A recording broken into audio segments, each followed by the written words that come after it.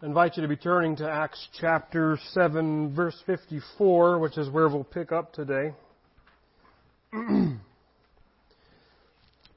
Bearing witness are words that I have used, I think, flippantly in my Christian walk.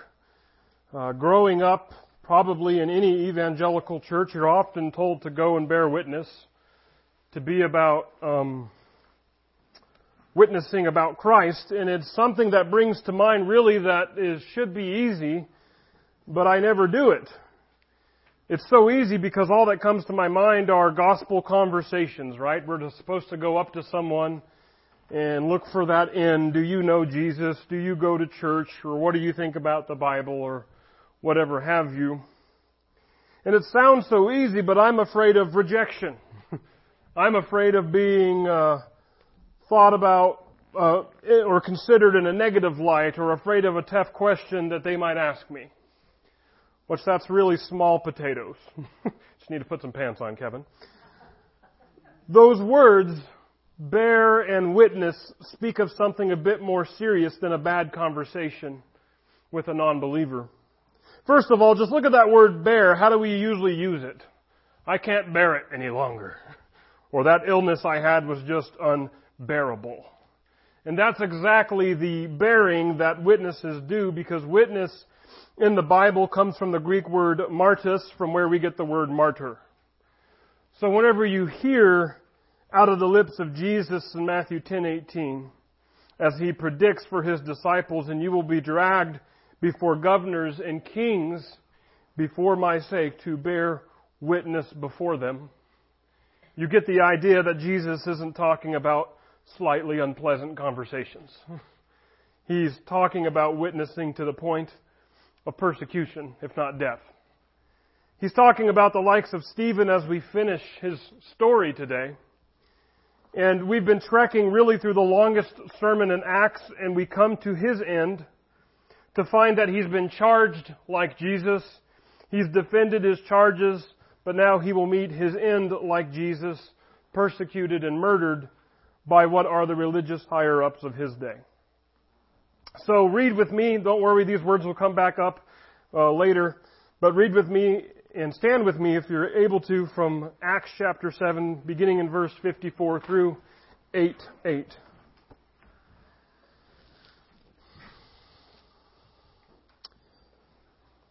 Now when they, that is the Sanhedrin that Stephen is speaking to, when they heard these things, they were enraged and they ground their teeth at him. But he, full of the Holy Spirit, gazed into heaven and saw the glory of God, and Jesus standing at the right hand of God, and he said, Behold, I see the heavens opened, and the Son of Man standing at the right hand of God. But they cried out with a loud voice and stopped their ears, and rushed together at him. Then they cast him out of the city and stoned him, and the witnesses laid down their garments at the feet of a young man named Paul. And as they were stoning Stephen, he called out, Lord Jesus, receive my spirit. And falling to his knees, he cried out with a loud voice, Lord, do not hold this sin against them. And when he had said this, he fell asleep. And Saul approved of his execution. And there arose on that day a great persecution against the church in Jerusalem. And they were all scattered throughout the regions of Judea and Samaria, except the apostles. Devout men buried Stephen and made great lamentation over him. But Saul was ravaging the church and entering house after house. He dragged off men and women and committed them to prison. Now those who were scattered went about preaching the word. Philip went down to the city of Samaria and proclaimed to them the Christ. And the crowds with one accord paid attention to what was being said by Philip. And when they heard him and saw the signs that he did, 4 unclean spirits, crying out with a loud voice, came out of many who had them, and many who were paralyzed or lame were healed. So there was much joy in that city. And let's pray. Father, we do come to a timely passage as we read about Stephen, and we read about Saul, but also remind us of the hope found in the message we hear from Philip. So Father, I pray that wherever we are at in our Christian journey and our walk, that, Father, your formula is from persecution to joy. Help us to hear your voice today. Get me out of the way. Say what it is that you desire I pray that you would make much of your Son Jesus, so that we might be in more awe of Him and be more loving and willing to serve Him naturally, empowered by your Spirit. We pray for this in the person and work and the saving grace of Jesus Christ, our Lord and Savior. Amen. You may be seated. I think I've told you of the story before that a person new to Jesus, new to the Bible, he approaches his pastor and he says, "Pastor, I've been reading this Bible and I just don't know. I don't think it's working. Something's not right." "Well, what's wrong?" asked the pastor. "The more I read it, the guiltier I feel." "It's not working." "It's working," says the pastor. "Just keep reading it." This is a universal experience, this is. Some people chalk it up to mean pastors, or maybe different preaching styles. It could be. There are pastors and preachers out there that don't ever seem to touch on anything that requires repentance or confession, because believe it or not, I personally don't like making people feel bad, so I understand that. But you keep coming back, so hopefully you realize I don't craft my messages to step on your toes. If it hurts, just don't shoot the messenger. Peter, at Pentecost, gave a long sermon, and he pulled no punches. In fact, he kind of finishes this way, not kind of, he does. "Let all the house of Israel therefore know for certain that God has made Him both Lord and Christ, this Jesus whom you crucified." Well, that's kind of heavy. You crucified the Messiah. That's quite an accusation. That's not supposed to pass over the ears like "you stole my cheeseburger." Rather, God's anointed Savior of mankind came to earth and you are guilty of murdering Him. No wonder what we read next. It says, "Now when they heard this, they were cut to the heart and said to Peter and the rest of the apostles, 'Brothers, what shall we do?' And Peter said to them, 'Repent and be baptized, every one of you, in the name of Jesus Christ for the forgiveness of your sins, and you will receive the gift of the Holy Spirit.'" And we find by the end of that episode, that's exactly what they do. The church goes up to about 3,000 souls that day. We move to Acts 5. Peter and the disciples are imprisoned. And during that time, while Peter and the disciples are on trial, Peter tells a different crowd, which happens to be the same crowd in front of Stephen, the same thing. And he says, "The God of our fathers raised Jesus, whom you killed by hanging Him on a tree." Another striking accusation. And down in Acts 5:33, we read, "When they heard this, they were cut to the heart and took counsel to kill them." Stephen just got done preaching, again, to the same crowd. And he ends on very accusatory words. He called them covenant breakers. He says they're uncircumcised. He called them stiff-necked, the idea of an ox stiffening its neck so as not to receive any yoke. And he called them resistors of the Holy Spirit. And this is all true because by this time the same group of people have listened to the lips of Jesus, have listened to the lips of Peter at least 2 to 3 times, and have just heard Stephen, I believe, lay it all out in crayon for them. And we read, verse 54, "Now when they heard these things, they were," and the actual word there is "cut to the heart." But the ESV gives us the kind of cutting to the heart, the emotions that were provoked in them. They were enraged and they ground their teeth at Him. So this really gets to them, what Stephen is saying. This group murdered Jesus. They rebuked and threatened the apostles in Acts 4:21 after Peter raised the cripple at the temple. They then flogged the apostles in Acts 5 verse 40 when they were all imprisoned, and what Peter said first cut them to the heart. And here it is about to rise to stoning Stephen to death, followed by all-out persecution to follow. Threatening God's people, flogging God's people, murdering God's people, persecuting God's people. This really gets to God. This really gets Him. We can take some visual cues here in the next verse. It says, "But he," that is Stephen, "full of the Holy Spirit, gazed into heaven and saw the glory of God, and Jesus standing at the right hand of God. And he said, Behold, I see the heavens open and the Son of Man standing at the right hand of God. First, we need to see some contrast here. It's interesting. The hearers are filled with rage. Stephen is filled with the Holy Spirit. When they grind their teeth with anger and venom at Stephen, Stephen peacefully beholds the glory of God in heaven. But then we're given this very interesting expression that Stephen sees Jesus standing at the right hand of God.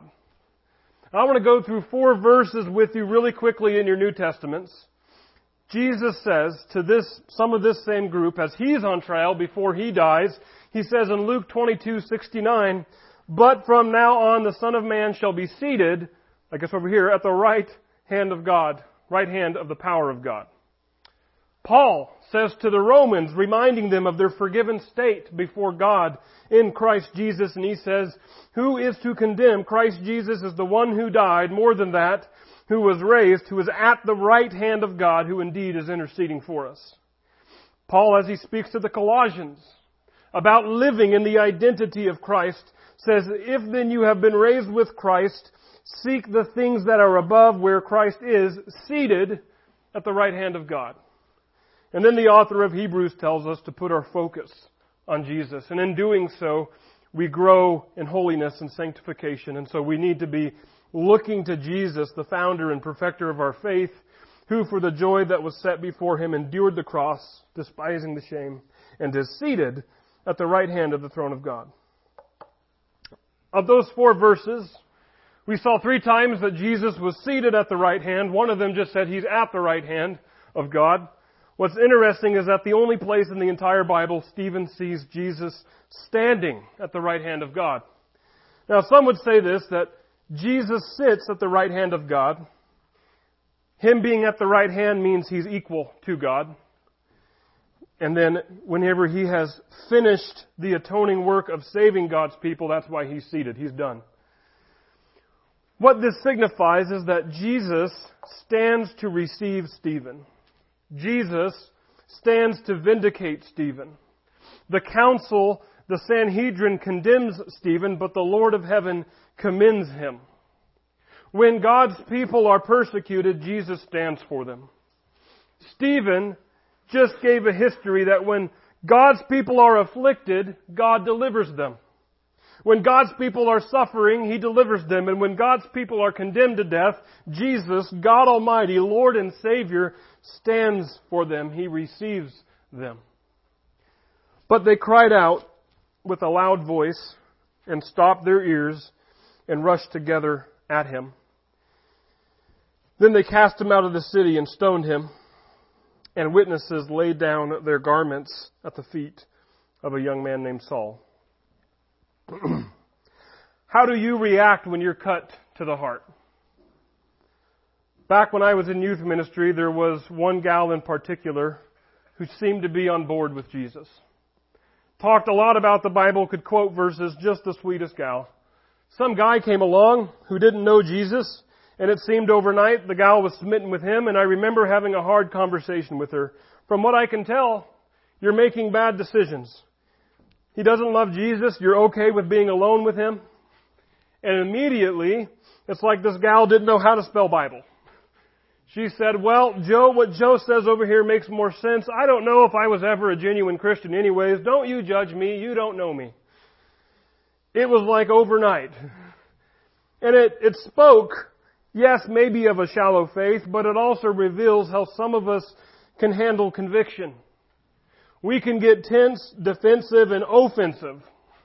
We can just speak out loudly and try to justify our actions, and hopefully, maybe not physically like this angry mob here with Stephen, but we can close our ears and in our hearts and minds murder the voices of conviction in our lives, because we know better. The Sanhedrin, the council here, may be acting what they think to be on biblical authority. Luke 24:14 through 16 says, bring out the camp of the one who cursed And let all who heard him lay their hands on his head, and let all the congregation stone him, and speak to the people of Israel, saying, Whoever curses his God shall bear his sin. Whoever blasphemes the name of the Lord shall surely be put to death. All the congregation shall stone him, the sojourner as well as the native, when he blasphemes the name shall be put to death. And the Sanhedrin are so wrapped up in their temple worship and the law that Stephen sounds like blasphemy to them.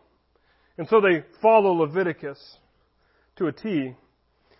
Interestingly enough, what we were reading in Sunday school was another situation where somebody was brought before Jesus and said, hey, the law says to stone this adulteress. What does Jesus say? He was without sin, cast the first stone. There was nobody left to do the law to her. We also remember that Israel and its jurisdiction is subject to Rome at this time. People wonder, is this a mob attack, somewhat maybe sanctioned by the Sanhedrin? Is this the Sanhedrin acting illegally because Rome would not allow its subjects to execute anybody? Could be that Rome is turning a blind eye. Jesus was a big deal, had a lot of followers, but if there's bound to be some fanatics of Jesus who need to die in his wake, Rome says whatever. Who knows? Maybe that's the case. We don't know. We do know it seems like either A, Rome doesn't care, or Luke does not report any repercussions of what Rome did to those who stoned Stephen to death here. We talked a little bit about Saul, but he's going to be brought up here again in a bit. So first, let's read the dying words of Stephen. He says, And as they were stoning Stephen, he called out, Lord Jesus, receive my spirit. And falling to his knees, he cried out with a loud voice, Lord, do not hold this sin against them. And when he had said this, he fell asleep. Now, first, Stephen revealed that he saw Jesus standing at the right hand of God, which is putting Jesus in equality with God, because everyone's supposed to bow before the sovereign, but here is Jesus standing around the throne of God. But now do you hear this? Stephen is praying to Jesus. Stephen doesn't say, Father, receive my spirit. He says the name of Jesus, knowing that Jesus is the judge. Jesus is the one the keeper, if you will, of who enters the presence of God or not. The Apostle Peter would say to Cornelius' household later on in the book of Acts, he says, Jesus commanded us to preach to the people and to testify that He is the one appointed by God to be judge of the living and the dead. Now, a lot of people don't like the idea or the term judge. Usually it's because we live in a really unjust world. Timely day to day, some of you know how it feels like to go before our judges and courts, to have unjust decisions where the wicked seem to get off scot-free and maybe those in the right are just left wanting. Meanwhile, many times innocent lives have to pay the cost. Stephen is innocent. Stephen is entirely right and true. And though Stephen be no one of importance in the Jewish religious establishment, he is giving the truest, purest record of God's redemptive history. But he's dying because of it. The judges of the world are judging him wrongly, and injustice is taking place. Yet for Stephen to recognize the world's true judge, the judge of the living and the dead, is to recognize the best judge to have. Because Stephen also reveals he truly knows his judge. He knows his judge's heart. In the following line, after petitioning Jesus to receive His Spirit, because in Stephen's dying breath, he prays like Jesus did at the cross. He says, Lord, do not hold this sin against them. This is the heart of our judge. How many of you could do that? Because Jesus came to earth to reveal that He is not only judge, but He is also advocate. See, the evangelist John writes in 1 John 2:1, if anyone does sin, we have an advocate with the Father, Jesus Christ the righteous. Jesus is always willing and able to forgive sinners of their sin. He judges the world, but not without providing a way of forgiveness. He is the judge behind the bench who has the audacity to get up from the bench after declaring us guilty. He says, for those who will receive it, I'll pay the price. I'll bear the punishment of your guilt. You'll be forgiven through me, those who would accept it. And so Stephen banks on Jesus' forgiveness. He banks on His mercy, and he hopes that even in his dying breath, he might testify to his persecutors, if anyone is hearing, that even they one day can approach the God of Stephen, Jesus Christ, and find forgiveness for their actions. And one will indeed find forgiveness there. Right now, his name is Saul. We read in verses 1 through 3 of chapter 8, and Saul approved of Stephen's execution. And there arose on that day a great persecution against the church in Jerusalem, and they were all scattered throughout the regions of Judea and Samaria, except the apostles. Some wonder if the apostles stayed behind to take care of the church that was in Jerusalem. We don't know the reasons why. Some also wonder if it was just the Greek or the Hellenists who left the area while the Jewish people stayed in Jerusalem. Those are all just speculation. Devout men buried Stephen and made great lamentation over him.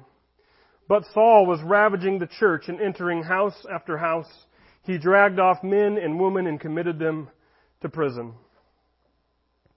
You know, there are some Christians out there that are skeptical, dismissive, cautious, sometimes downright neglectful of Paul and his books of the Bible.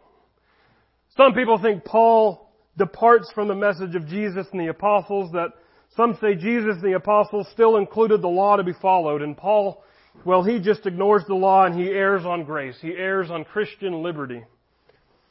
Some think that Paul was not present to witness entirely when Jesus walked the earth, and since here he is introduced as a murderer and persecutor of Christians, that he should be questioned as to his legitimacy when he becomes an apostle.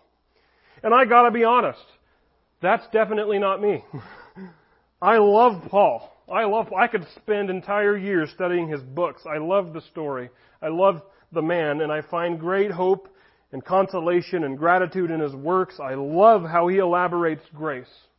I've already quoted Paul a few times today from his books, and if you were here the last 2 weeks, I think Paul must have been listening to Stephen, because I was able to use a lot of verses from Romans to elaborate Stephen's words. And so unashamedly, I'm glad he's in the Bible, and I'm glad that God, the Holy Spirit, and the councils of old, including Peter and 2 Peter, saw fit to include Paul's writings among the Scriptures. Kids memorize the words of Paul as they grow up in church with the Romans Road. Verses from that book that depict the gospel so well.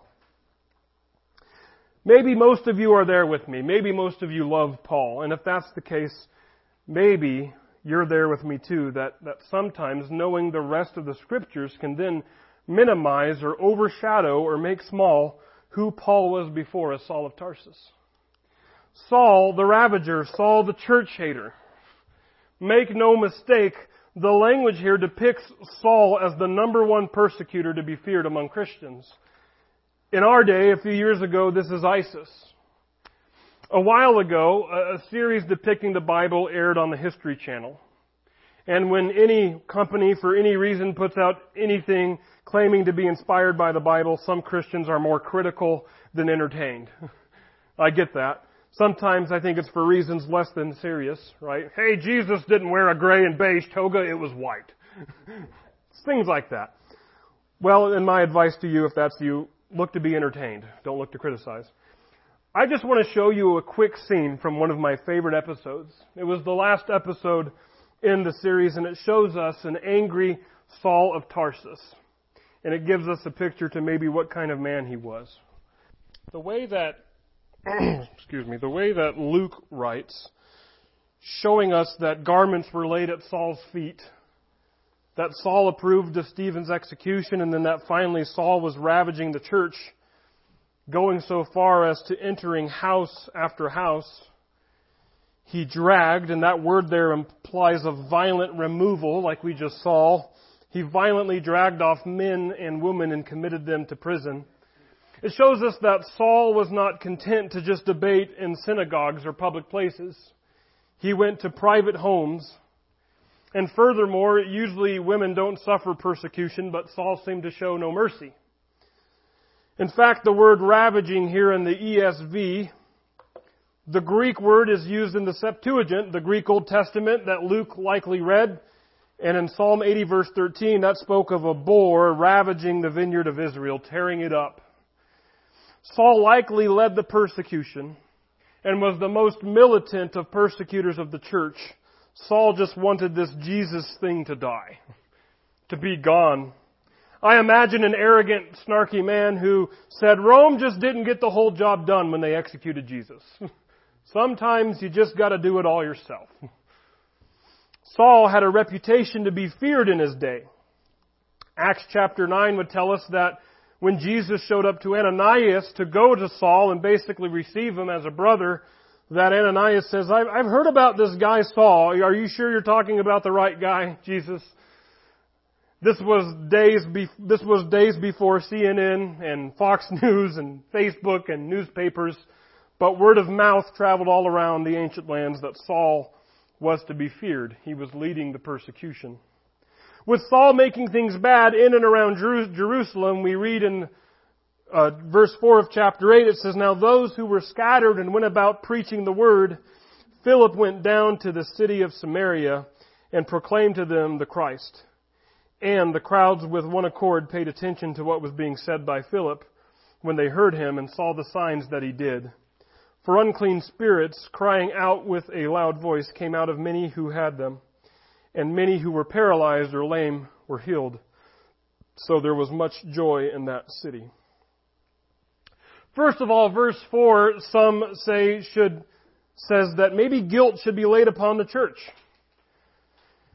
Back in Acts chapter 1 verse 8, the commission was given to the church to be bringing the message of Jesus to Jerusalem and to Samaria. And here we are in Acts chapter 8 verse 4, turning that corner to Samaria and eventually to the world, which eventually, spoiler alert, Saul, who we just met, will be instrumental in carrying the gospel to the world. And so what some say is, well, it just took the persecution of Saul to move these disciples out of Jerusalem. Almost as if God is to blame for persecuting His own people. God permitted foreign nations to capture Israel in the Old Testament. Okay, I guess there's a possibility, but I like what one of my commentaries speculates on, and that is, we see in the first chapters of Acts that the church is growing exponentially. 3,000 souls, 5,000 souls, and so forth. So can we blame the 12 apostles and eventually the 6 deacons for being slow to move the mission outward?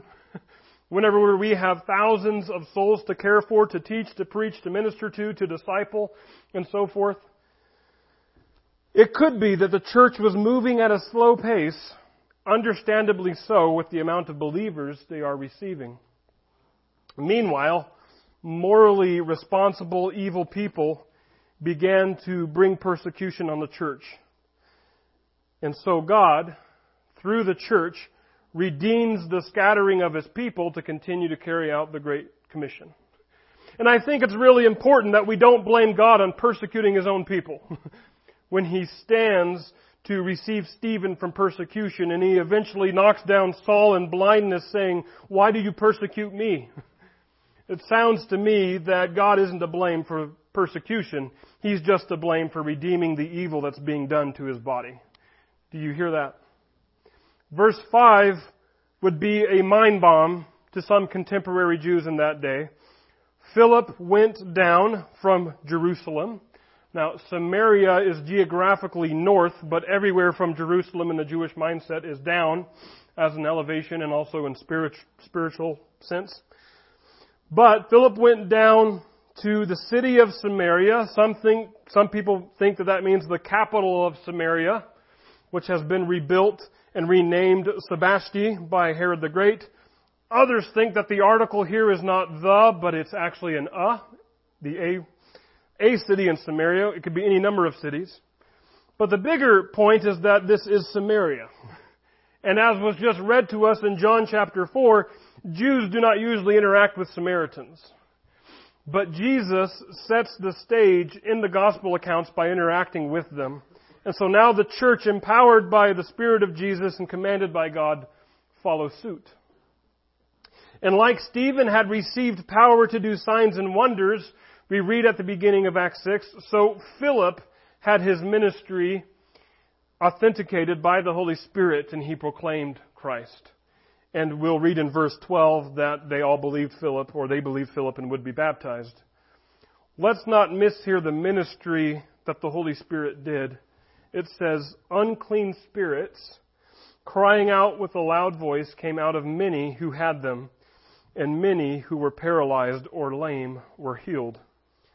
And I love what one of my commentators says.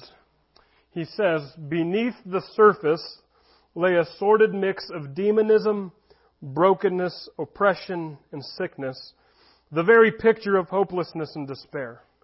The power of the gospel, however, delivered them from all these physical and spiritual maladies, and for a short time the Lord demonstrated His eternal plan for humanity's cure, referencing Revelation 21:4. Ultimately, the gospel of Christ brings healing to both soul and body. The impact of the gospel resulted in a city with a changed disposition from despair to joy. The sins of the fathers had separated them from the covenant promises of Israel. The gospel of Jesus Christ proclaimed by Philip was reuniting them. The profound truth of becoming a new creature in Christ brings cultural as well as personal redemption. History shows that where the gospel of Jesus and biblical truth are honored, cultures enjoy the benefits of Christian enlightenment. Here's what I want you to see, though. What made Philip go to Samaria? Persecution of Jesus' followers. I think about what the persecutor himself would write to the Romans. Saul, who becomes Paul, writes in Romans 8, and I know you know it, verse 28, and we know that for those who love God, all things work together for good for those who are called according to His purpose. Paul has been on both ends of that, as I'm sure many of us have too. Paul, in large part, as Saul, is to blame for the believers scattering from Jerusalem. And as Saul is going from house to house, destroying families and throwing believers in prison and haunting and ravaging the church, his ripple effect lands Philip in an unexpected village in Samaria, whereas the church is being terrorized, it is at the same time still growing, still bringing about kingdom life and culture, still throwing out demons and healing illnesses. God is a God who can make joy from persecution. Don't you like that? Isn't it amazing, the trajectory of these 15 verses? We went from a funeral and a horrific murder of Stephen to the reality that the fate of Stephen is in danger and of being shared due to the likes of a guy named Saul, who is scattering the church under fearful persecution, to a little anecdote here. Oh, and still sinners were finding their sins forgiven, evil spirits cast out, illnesses healed, and so forth. Like something just does not add up in that mathematical equation. How did we go from, I started with contaminated water, I added poison, I added a little bit of anthrax and some gunpowder, and I came out on the other end with pure water. Only God does that. Amen? So where does that leave you? Where does that leave the church? I can tell you what, I'm a little scared sometimes when I watch the news. People who promote biblical marriage getting publicly shamed. People who uphold the value and sanctity of life facing more and more legislation that takes life. Suggestions of laws and legislation that maybe one day sermons like I preach might be illegal or brought into legal question. Then we think about the church worldwide. Christianity already outlawed. Lives taken for simply professing the name of Jesus. Families still taken from their houses and separated. There are Sauls still at large, and there are Stephens happening every day. I have to believe that Jesus is still standing at the right hand of God. I have to believe that the ripple effects of this persecution, that God is still able and in fact is still bringing joy from persecution. And I have to believe this too. I open with the idea of what actually bearing witness is, and I confess that I'm not the best here. I can preach behind a pulpit, and that is good, but I want to empower both my personal fear and your fear, if you have any, in bearing witness. What's the worst that can happen from you and me sharing the gospel with a family member, a friend, or a neighbor? What's the absolute worst? Because even if it did happen, I wonder if we might become Stephen, and I wonder if in God's providence, redemption, and grace, that there might be a Philip out in the ripple effects. Do you hear that? Even if that relationship is severed, even if that conversation goes from awkward to painful, the seed of the gospel is planted, and God bears fruit. Amen? Let's pray.